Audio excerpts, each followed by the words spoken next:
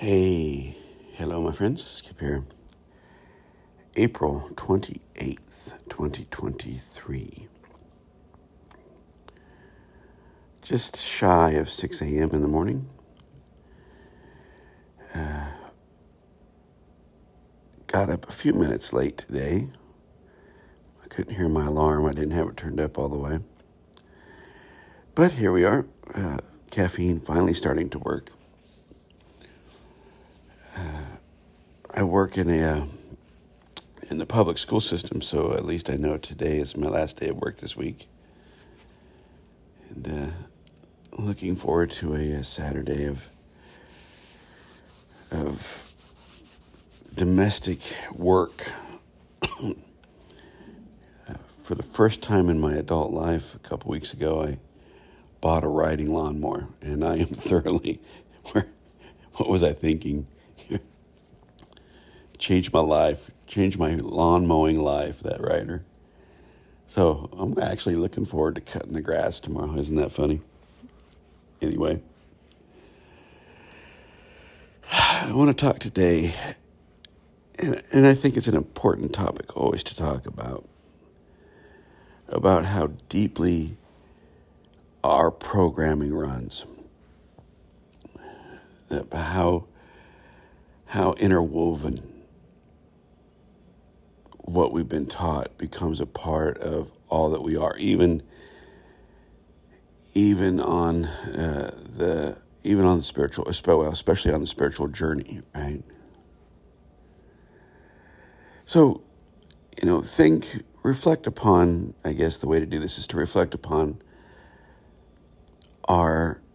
yours, mine, our personal, rather than think about others, think about your personality quirks, or maybe aspects of your personality you don't care for, or aspects of your personality that others recognize as habitual in you.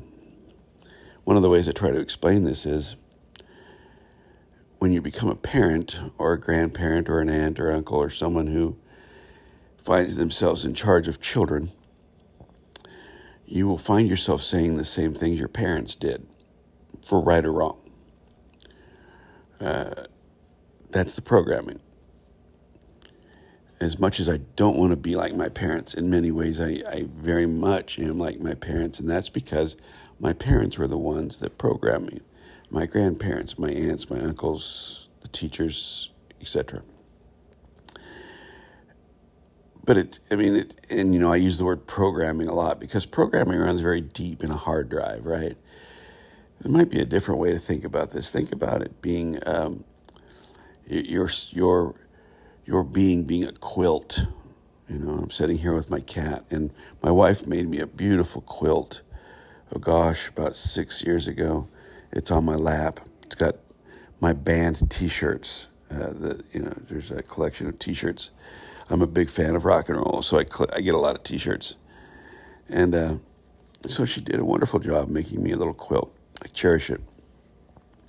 Sort of the way our being is that there are threads of reality interwoven in who we are. And some of those threads, most of those threads, I guess I could say, are really produced from the reality that doesn't know itself. And so interwoven in our psyche, in our being, interwoven in these things is these false notions of self, these false notions of reality, these false notions of priorities or of morals or of religious beliefs. These things are all interconnected in who we are. And they're interwoven into our lives, and they are programmed deeply into our brain, and they are part of our habituated, learned behavior. And they run very deep. They run as deep as belief. They run as deep as judgments of others. They run as deep as judgments of reality. And we see through and from these prescribed, conditioned ideas and notions about life and reality. We have our likes and our dislikes.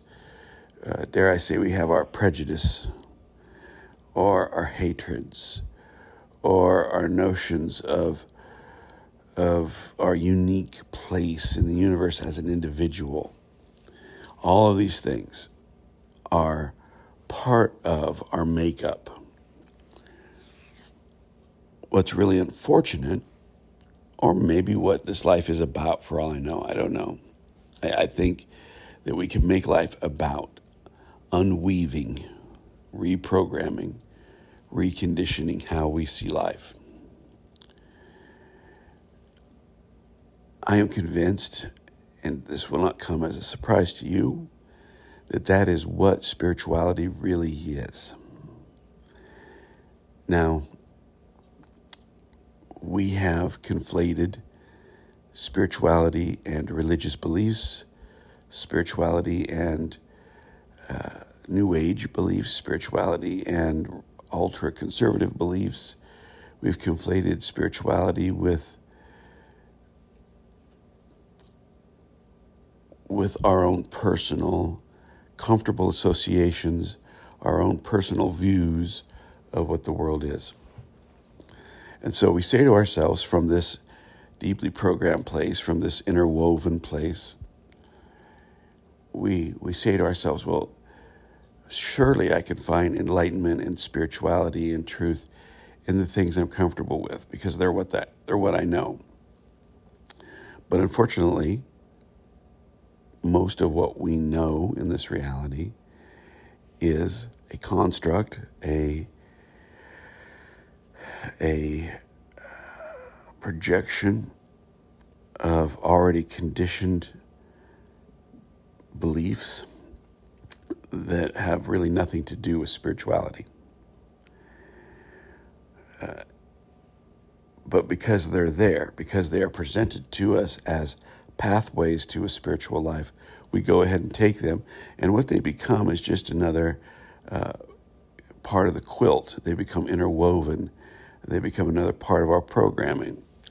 And so someone who was raised in a very strict religious environment, that becomes part of their programming. Now, that's their parents' intent, right? Their parents' intent is to form this person's reality around a set of conceptual beliefs. Unfortunately, what we try to do, even people who are for the most part open and loving, is we still try to hold on to the familiar, the comfortable. I can tell you, my friends, that whatever the universe has planned for me is in my life, it has, or I have made it so.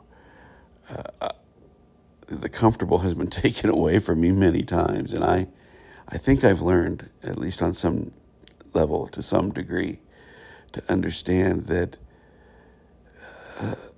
although the familiar has its place,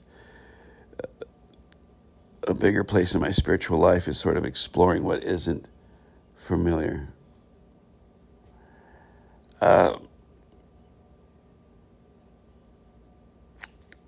So the spiritual journey in any context should be about, ultimately, the undoing, the unweaving, the unprogramming of already prescribed notions of reality and seeing reality for what it really is, which I contend is really about love. It's really about growth. It's really about kindness and compassion through love. It's about growing through love and compassion and empathy. Growing into what? Your full and authentic self is really all I can say. And I think that's all really there is. People don't want to think that that's all there is, though. People want to think there's more, when in fact, if they are able to get to that authentic place, they find out there's no need for more. There's no need for these false facades of morality and belief to exist. And that's why we perpetuate a false reality, is because if we all came to an understanding of love, of creation, of growth, if we all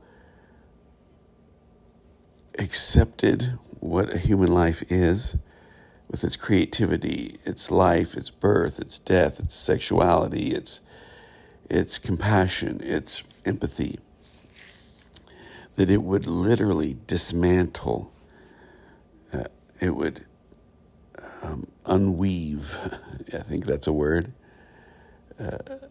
the fabric that we postulate and promote and pretend is reality.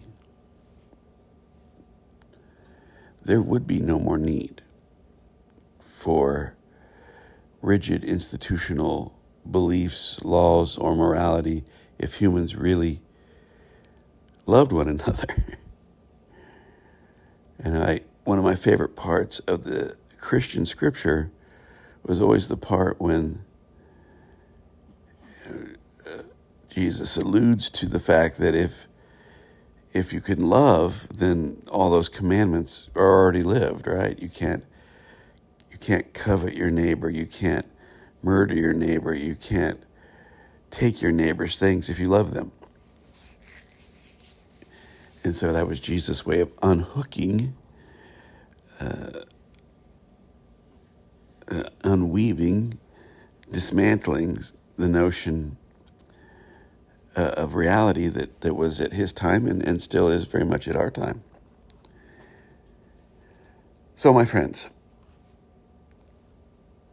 I think the best we can do here is simply be self-aware enough to understand that we all have a very deep programming in us, that we all have this interwoven inauthenticity woven into our authenticity, that people with good intention have placed upon us the burden of not being able to understand reality. And quite frankly, we've probably placed that burden on other people too, if you've lived enough life. So what we have to do is we have to simply see, and I believe this is the first step in true spirituality. We have to simply see that all that we have created as humans, almost all, let me say it that way, let me give us a little credit. Almost all we've created as humans is at least to some degree, has a false understanding of what it means to be human. From that place, then we begin to grow and learn. Anyway, there you have it. Thank you for your time. Have a good April 28th, and I'll talk to you maybe Sunday morning. Talk to you later. Bye-bye.